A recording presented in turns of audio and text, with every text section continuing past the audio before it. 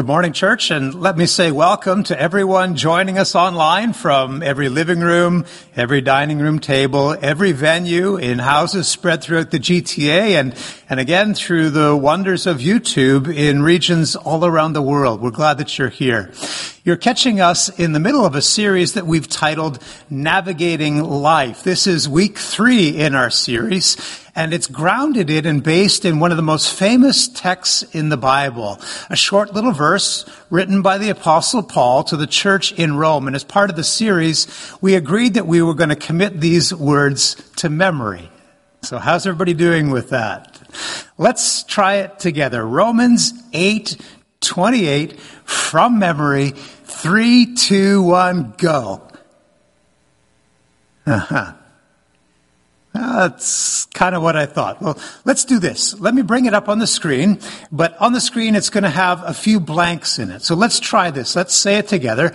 And we know that in all things, God works for the good of those who love him. We know that in all things, God works for the good of those who love him. Keep on working on that, because this is it's such a magnificent verse, not just for the series, but for navigating all the twists and turns of life. We know that God works in all things. Now, as believers, the idea is not that means somehow we get better things than other people, or that we should expect better stuff is going to happen to us along the way. It's that in all things, the good things and the bad things, that God is still at work and he's doing something in us. It's not so much that good things will happen to us, it's that through God, good things are happening in us. And that brings us to today's topic. We're going to look at the subject of growth. Growth is one of the things that happens in us. In fact, growth is such a fabulous part of what it means to be a human being. It's one of the things that makes parenting such a joy and a delight, to watch this infant that you once held in your arms now sit behind the driver's seat and turn the ignition key. To watch them walk across a stage and accept their diploma. To watch them get into the car and head off to work in their first job. To watch them walk down the aisle. And then to hold their child, your grandchild, in your arms. Growth is a wonderful thing. And of all the kinds of growth, there's something about growth in character, about growth in the innermost soul, the core of who we are, about spiritual growth that feels absolutely noble. It may be the most important growth of all. But there's also something really humbling about that growth. So let me ask you this. Is there anybody who's watching who's ever felt disappointed when they think about their own journey, their own pathway of growth in their spiritual life, in their emotional life, in their thought life, all that inner life? Have you ever been disappointed? Maybe you thought by now that you would be praying better or more regularly, or without your mind wandering all over the place. Maybe you imagined that you would be less anxious about the future and more trusting of God in the present. Maybe you're disappointed because you thought by now you wouldn't so often fall victim to temptations, but they still trouble you, and you still fall. Maybe you thought by now that you'd be better with finances, that this wouldn't still be a sore spot in your life, that by now you'd learn to have become a more generous person, making a bigger investment, a bigger difference in the lives of other people who have so much less than we do. Maybe you thought you'd be a better family person, a better spouse, a better parent. Maybe for some of you there's pain in that. And maybe you thought you'd be a better brother or sister or a better friend. Maybe you imagined that at this stage in your life that you'd be sharing your faith in more natural, more winsome ways with other people. Maybe you thought, I'm going to have a better grip on stuff. Or more importantly, I'm not going to allow stuff to have such a strong grip on me. Maybe you think about your words and that you'd have a better grip on your tongue, but you still let angry things fly or stupid things fly. And you don't talk when you should, or you talk too much when you shouldn't. Or maybe you just thought that you'd know God or feel connected to God in a deeper way than you do right now. Sometimes when we're together in the room and we do that mass confession thing, I'll just ask people to raise their hands in kind of a lighthearted way, if that's them. Because I want people to look around and see that they're not alone as they glance at a room where most of the hands are up. But to be honest, this one feels just a little bit heavier than a raising of hands. And the truth is, we're not in the same room together at all. So wherever you are right now, and don't worry if there might be people around you, that's okay. But I'm going to ask you to take a risk. If that's you, if you've ever been disappointed about the trajectory of spiritual growth in your life, I'm going to ask you to stand. None of us can see you. I can't see you. But you can see me. And I want you to know that even if it weren't for the pulpit and if it weren't for the camera, I'd be standing. In fact, most of us at some point in our lives will be standing when it comes to this one. If you are standing, why don't you go ahead and be seated now? We're going to talk about this today. We're going to talk about the mystery of growth, and I want to locate it, at least to begin with, in a parable that Jesus told. It's one of the more obscure parables that Jesus told. This is not one that gets used a lot in worship. It's not one that gets preached on a lot. It only occurs in one of the Gospels. You find it here in the Gospel of Mark. You find it in chapter 4. And we're going to read this from Mark chapter 4, verses 26 through 31. And you're welcome to follow along with me as we read. This is what the kingdom of God is like. A man scatters seed on the ground, and night and day, whether he sleeps or whether he gets up, the seed sprouts and grows, but he doesn't know how. It's a mystery. And all by itself, the soil produces grain, first the stalk, then the head, then the full kernel in the head. And as soon as the grain is ripe, he puts the sickle to it because the harvest has come. It's a brief, very pictorial description of growth. Again, such an amazing thing, such a miraculous thing, but such a mysterious thing. The man in Jesus' story, the one who's cultivating in the fields, he's involved, but he's not controlling it. He's not manufacturing the growth. He doesn't even really understand it. And a lot of times, growth is going on whether we understand that it's happening or not. It's just amazing. It's true of the way our bodies grow. It's true the way that children grow. It can also be true to some extent of our spiritual growth, the change of character that goes on in the heart of a human being. In fact, this is probably something that in the cycle of history ought to be written in much larger letters than it is. Because, empires rise and fall, but they are trivial in comparison to the rise and fall of what goes on in the human soul, of all the growth, of all the cycles of growth in the world. This may be the most vital. And in quiet moments, I think we know that this is true. For me or for you or for a person to be moving towards God or to be moving away. To move towards being a more loving person or more indifferent. To be more confident, more hopeful, or to living more with despair. To become more truthful and honest, a person of authenticity. Or one of those people who just kind of goes dark. To be liberated or or to fall prey to addiction, to move towards heaven, or the opposite, to be drifting intentionally or not towards hell. It's the most important thing going on in the universe. And again, the rise and fall of nations pales in comparison to what God is doing in the human heart.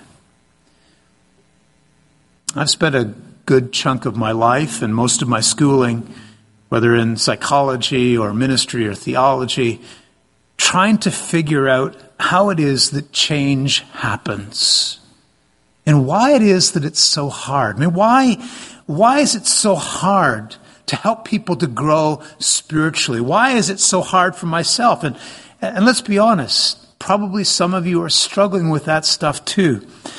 Maybe if we're looking for a starting point, the starting point is just in naming some of the things that are obstacles for us. Naming some of the things that are mysteries for us. Like, I don't get how it is that people grow in that area. Just name it.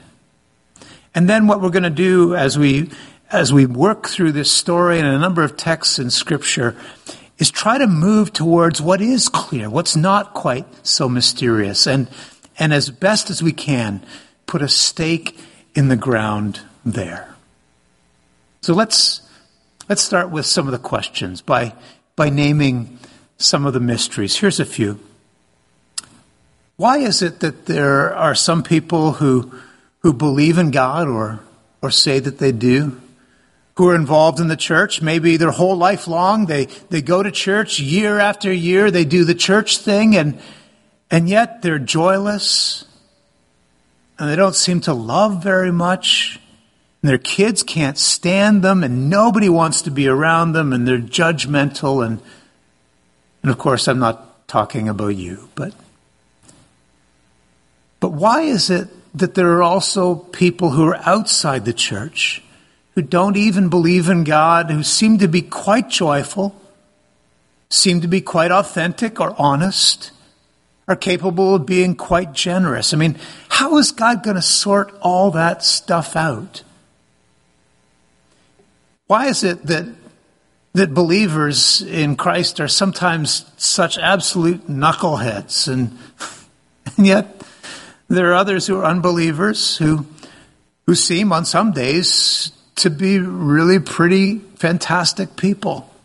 And I don't know. Why is it that some babies they seem to come right out of their mother's womb? Some babies from their birth, they grow up and it just looks like that the way that they are made, they're going to struggle with things like anxiety and depression, and they're going to be fearful or shy, or they're going to be socially awkward or have trouble building relationships, and that's going to be a pattern for their whole life. And yet there are other people who just seem to be born with these fabulous, effervescent personalities with a high level of resilience, and they're intelligent, they're emotionally intelligent, and they're charming, and they're going to lead, well, it feels like kind of a charmed life, and it happens, it seems, right out of the womb. They're just pre-wired that way. Why is it?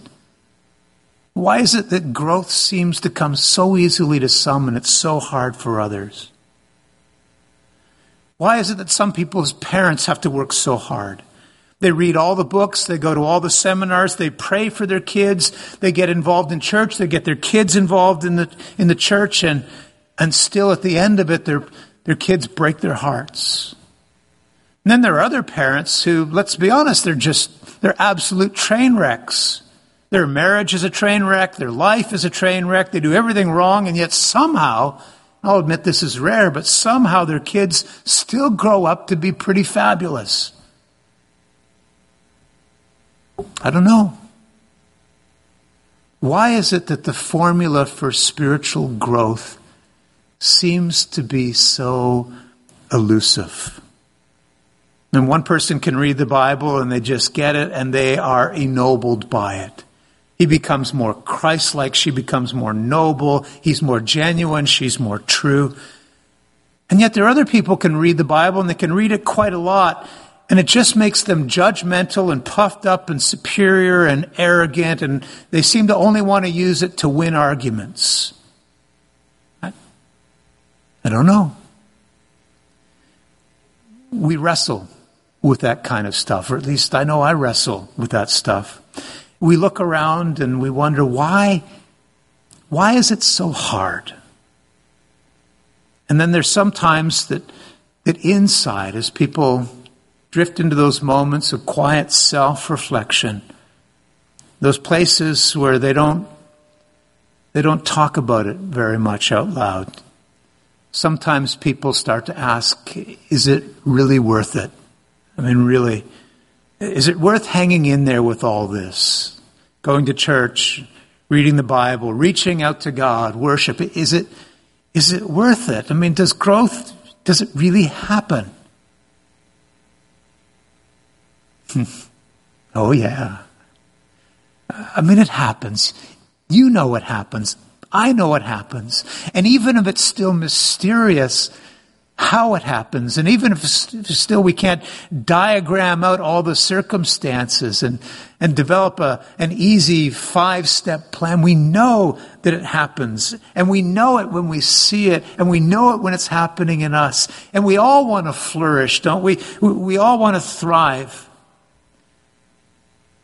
So let me say at least this much, that there is no invitation I know of, that there is no opportunity, that there is no offer like this simple one that Jesus gave the human race when he said, "Come follow me.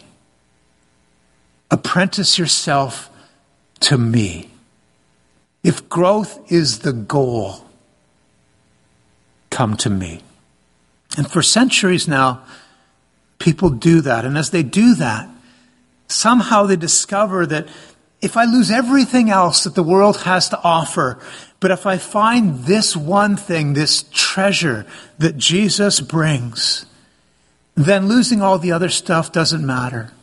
And in the same way, if I gain all that stuff but lose sight of God and lose hold of Jesus, lose hold of the person that he's inviting and apprenticing me to be, then all that other stuff, it just doesn't matter. In Jesus' day, people would see this, they would come to know this, and they would say, I will sacrifice anything to follow this man, and I will do it with joy. And Jesus would often tell stories to try and communicate this truth to people. And he'd use these vivid pictures, quite often undignified pictures of their fervor, of their vision. It would captivate people as he talked about what it is that he had come to offer. He'd say things like this: the kingdom of God is like a treasure hidden in a field. And when a man found it, he hid it. And in his joy, he went out and sold all that he had, and he bought that field. It's kind of a sneaky thing to do. And again, the picture isn't of Jesus talking about sneaky real estate practices. No, that in his joy, he set aside everything else that he had in order to acquire this. And again, Jesus said, this is also in Matthew 13, this is verse 45. Again, the kingdom of heaven is like a merchant in search of fine pearls. And when he found one of great value, he went away and sold all that he had, and he bought it. That line about selling everything you have. When people were doing that, they weren't doing it feeling like, oh, I'm a martyr for Christ. Look at me. Woe is me. I gave it all up. No, this is the best thing I ever found. Whatever it takes. Whatever I have to give up, it's a pittance in comparison to what I have gained. To know Jesus, to follow Jesus, to love him, to serve him, to be aligned to him, to be changed by him. That's worth every ounce of devotion that you can bring. Now again, we can't manufacture spiritual growth, but we can, in the same way the man in that first parable is at work as a farmer, we can cultivate the ground. We can prepare the ground of our lives in such a way that when God moves, growth happens. Let me give you a verse from the book of Proverbs, just this one little line from Proverbs chapter 11.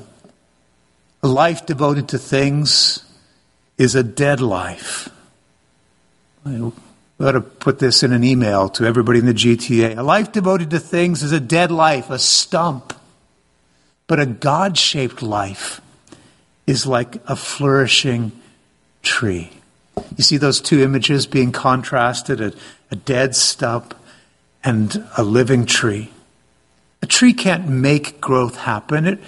It's dependent on all kinds of conditions that are outside of its control.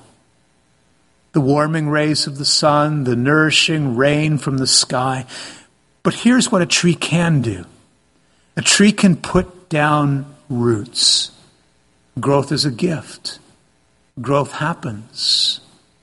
But there are, maybe you should call them preconditions. What are the preconditions? We put down roots. We don't manufacture growth. We're not in control. There's no room for pride around it. Look at how much I've grown. Ha ha, good as me. But to grow, to flourish, to thrive in our character and our spirit and our relationship with God, it's worth investing in some of those preconditions. Our job is to put down roots. And there'll be certain practices, things that we can engage in that are the preconditions for growth. They allow growth to happen. And those things, they're worth the commitment. I mean, they're worth 100% commitment. And I believe, and I know that there are people hard at work in the life of MCBC, working on discipleship plans that I can't wait to see be unveiled for all of us, who are 100% convinced that 100% commitment to spiritual growth should be a normal thing in the life of the church. That it ought not to look heroic. It ought not to look extraordinary. It shouldn't stand out in the crowd. It's just what we ought to be. And it's what we ought to call each other to be. Why wouldn't we? It's not a contest. It's not competitive. We don't compare. There's life and growth. And there's the alternative, which is shriveling up and dying. Here's what the Apostle Paul says. This is from Ephesians chapter 4, verses 14 through 16. He says, "No prolonged infancies among us, please. We'll not tolerate babes in the woods, small children who are an easy mark for impostors. God wants us to grow up, to know the whole truth, and to tell it in love, like Christ in everything we do.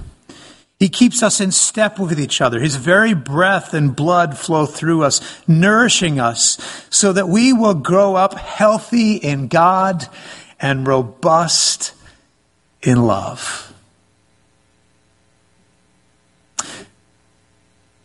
There's a little line, it's a quote, and those of you who are following along in your notes, you'll have it there in front of you. This is from a book written centuries ago. The language maybe is a little archaic, but it's a powerful bit of writing on the role of commitment or intention, or if you like, investing in the preconditions for growth in spiritual life. This is from a book that William Law wrote called A Serious Call to a Devout and Holy Life. He wrote, "The disciple of Jesus does not ask what is allowable and pardonable, but what is commendable and what is praiseworthy." You see, somebody who gets it, somebody who is following, someone who is 100% committed to the preconditions for growth, they're not asking, how much can I get away with before God blows the whistle in my life? They're asking, what is going to get me there? But I've sat in on a lot of job interviews. Probably lots of you have as well. I've never done a job interview with somebody who asks, what's the least amount that I can get away with doing here and still keep this job? I've done a lot of weddings. And I've never done one where the couples got up there and their vow is, what is the least amount of fidelity that I can get away with and still stay married? Sometimes it feels, doesn't it, like in the life of the church, that our discussion is around how much is God allowing us to get away with? I mean, what are the rules and how close to the edge of the rules are we allowed to get? And what happens when we step over the line? That's not really the question of discipleship, is it? It's not what will God allow, it's what does God want? What is God inviting me to? What is He calling out in me? What is He calling me to be? It's not because God is severe, and it's not because my commitment is some big, heroic thing. It's because that's life. I mean, that's the precondition for life and for growth. We're all pursuing something. Why not give ourselves to the pursuit of something noble? Something with eternal weight and value. To the growth of our own soul. Let me just say a few things about growth and then we'll wrap up for today.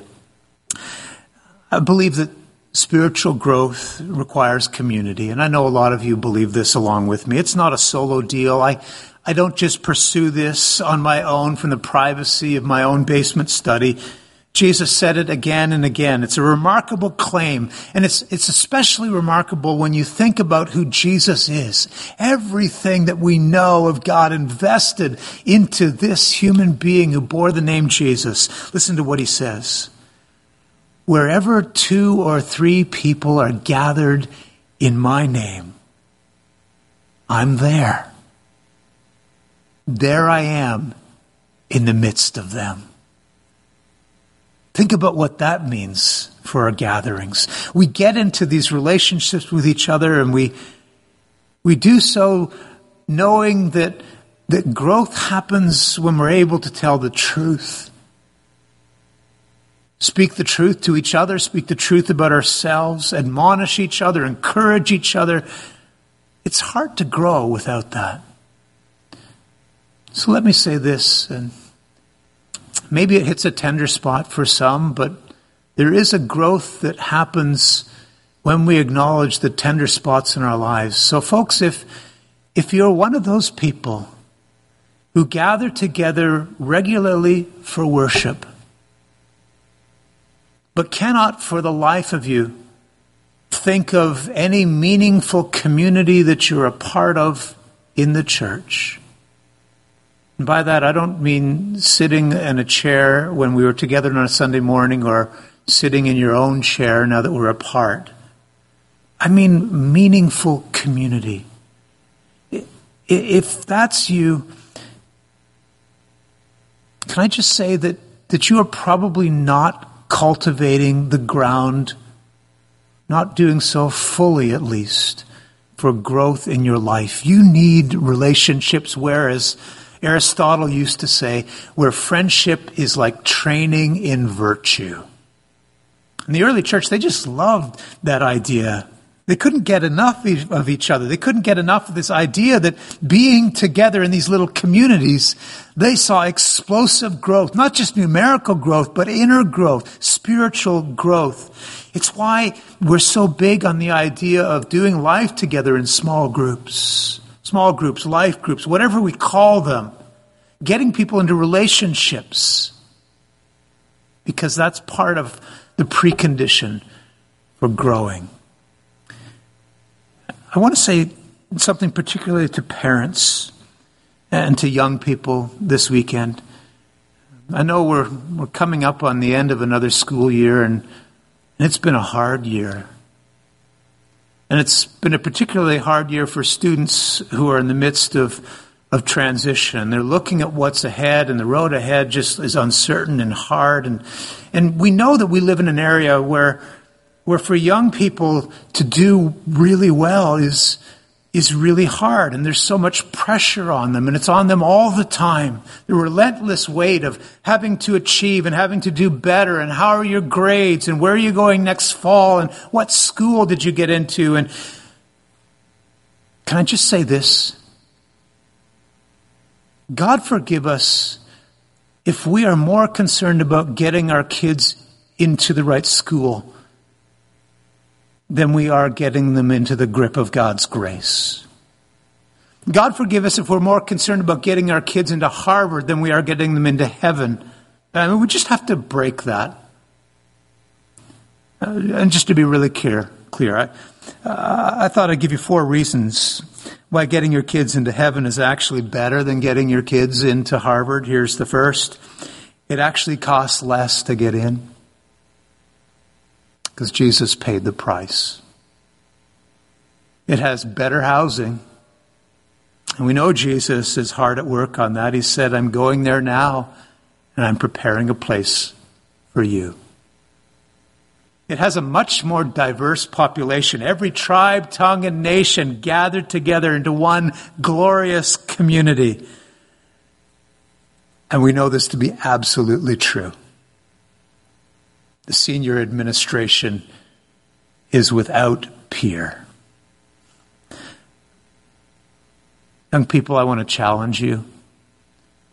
As you think about the end of what has been a very trying school year, and some of you making plans for next year, I know that we live in a crazy age. It's a crazy generation, and it will put all this weight on your shoulder, and it's going to ask you to hop onto this treadmill, this relentless treadmill of achievement, and run as hard as you can. It's going to put a ladder in front of you and say, climb as high as you can climb. And I just want to put a stake in the ground and say, we believe in all the potential that God has invested in you.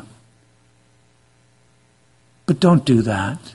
Or at least don't do just that. Make a commitment of your time that says, in addition to all of the pressure that's over here, I'm going to trust that God cares for me and values me, and I'm going to spend time in the place where I can be reminded of that and affirmed in that. I'm going to make my spiritual life and my spiritual community a priority as I go forward, to worship God, to be with people who care about me, to have a safe place where I don't always have to try and justify my existence or my competence to the world. And folk at MCBC, I want to challenge you to be the kind of place that always feels safe and right for this generation to do that. Put a stake in the ground there. Here's the last little thing I wanted to touch on today.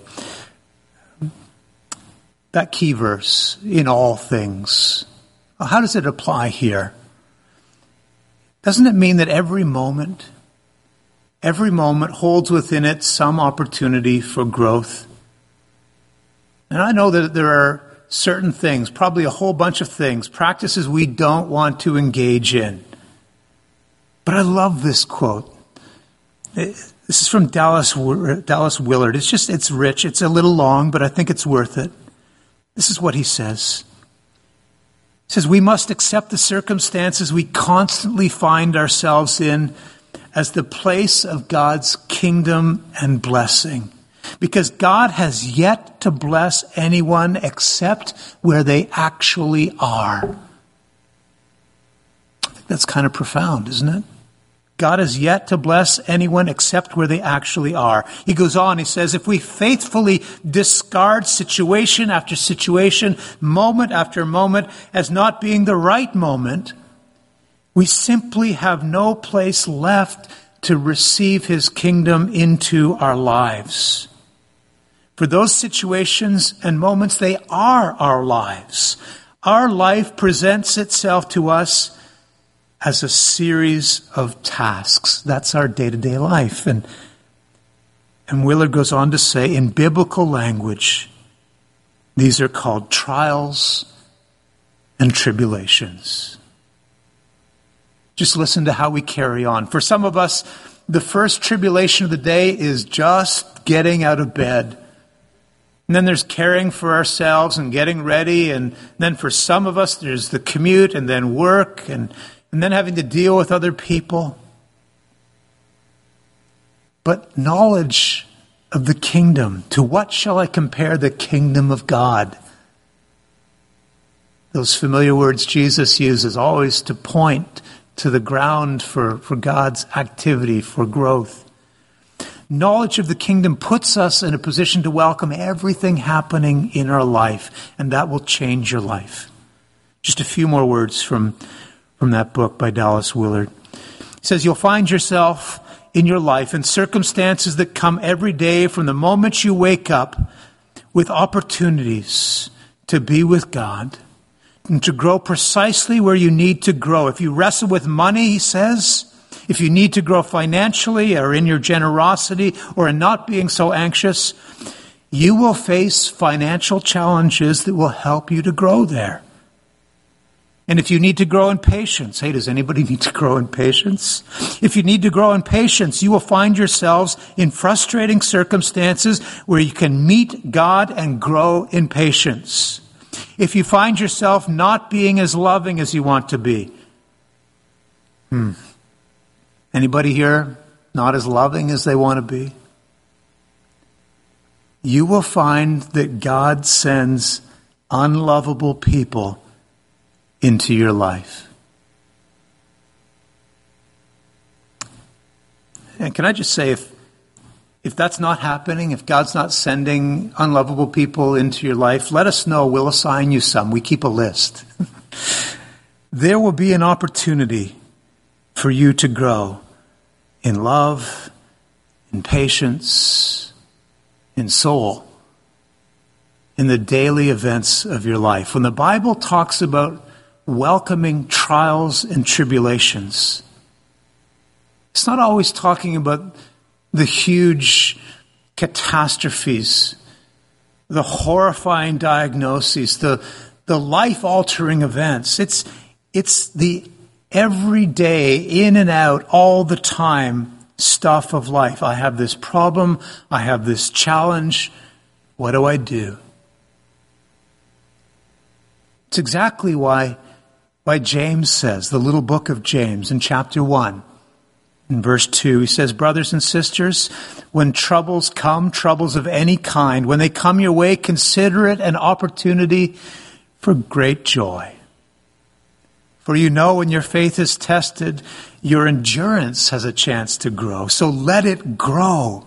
For when your endurance is fully developed, you will be perfect and complete, needing nothing. This week, when you see a stack of bills, say, I consider you an opportunity for joy. Or this week, when you're on the highway and there's a huge traffic jam, look at all those red lights and say, I consider you an opportunity for joy. This week, when a person who's hard to love comes into your life, maybe they're sitting in the room with you right now, turn to them right now and say, I consider you my opportunity for joy. Actually, maybe don't do that, but you know what I mean. What matters is not that you grow up all at once. Paul said, he said it like this, let us not become weary. Galatians 6:9. Let us not become weary in doing good. For at the proper time, not today, not tomorrow, at the proper time, we will reap a harvest if we don't give up. What matters isn't perfection. Spiritual growth is not about arriving at some destination and then stopping. What matters is not giving up. It will happen. Just like the teenager who one day looks in the mirror and realizes that the body they're walking around in is no longer the body of a child. It will happen. But here's the question. Here is the question about preconditioning for growth. Are you all in? Are you all in when it comes to following Jesus, to giving your full devotion, to dedicating yourself, to growing into the man or woman that God made you to be, to dying to sin? Are you all in? There's always been this difference, hasn't there, between being an admirer and being a follower. Lots of people admire Jesus. They admire who he was. They admire what he said. They admire what he did. They admire him. But they're not going to follow him. The invitation Jesus gave wasn't for admirers. It was for followers. Now, it's good to admire Jesus. That's always how it would start. When Jesus was wandering around amidst the crowds, they admired him, and that's good, but maybe you find yourself in that category. Let me try and nudge you out of that into the next category, into Jesus' category. No longer just an admirer, but a follower. Here's what's at stake. A friend of Jesus, an admirer who became a follower. He put it like this in 1 John in chapter 3, in verse 2. Dear friends, John says, now we are the children of God, and what we will be has not yet been revealed. But we know that when Christ appears, we shall be like him.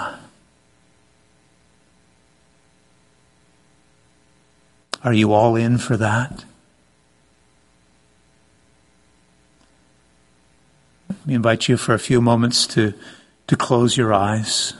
I'm going to pray together. I want to give you a moment right now simply to respond to what God may have been saying in your life. And particularly if there's some area in your life, this is just between you and God, maybe now is a good time to be honest. What are the barriers to growth? What are the mysteries? Part of what the evil one will do is make us think that it's all foggy and vague and fuzzy and there's no way through it.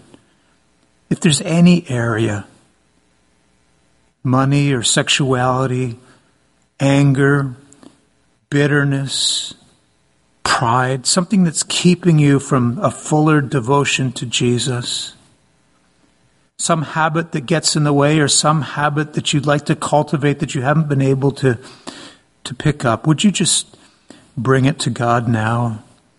Confess it, set it down in front of him, and you say to him, I want to go from being an admirer to a follower.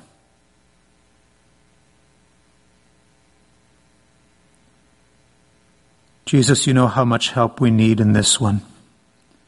We need your help from one moment to the next as we navigate life one day at a time.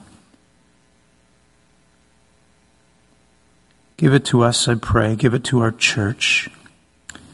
In seasons of adversity, in seasons of scarcity, in seasons of growth. Be our constant companion as we keep our eyes focused and fixed on you. We pray in Jesus' name. Amen.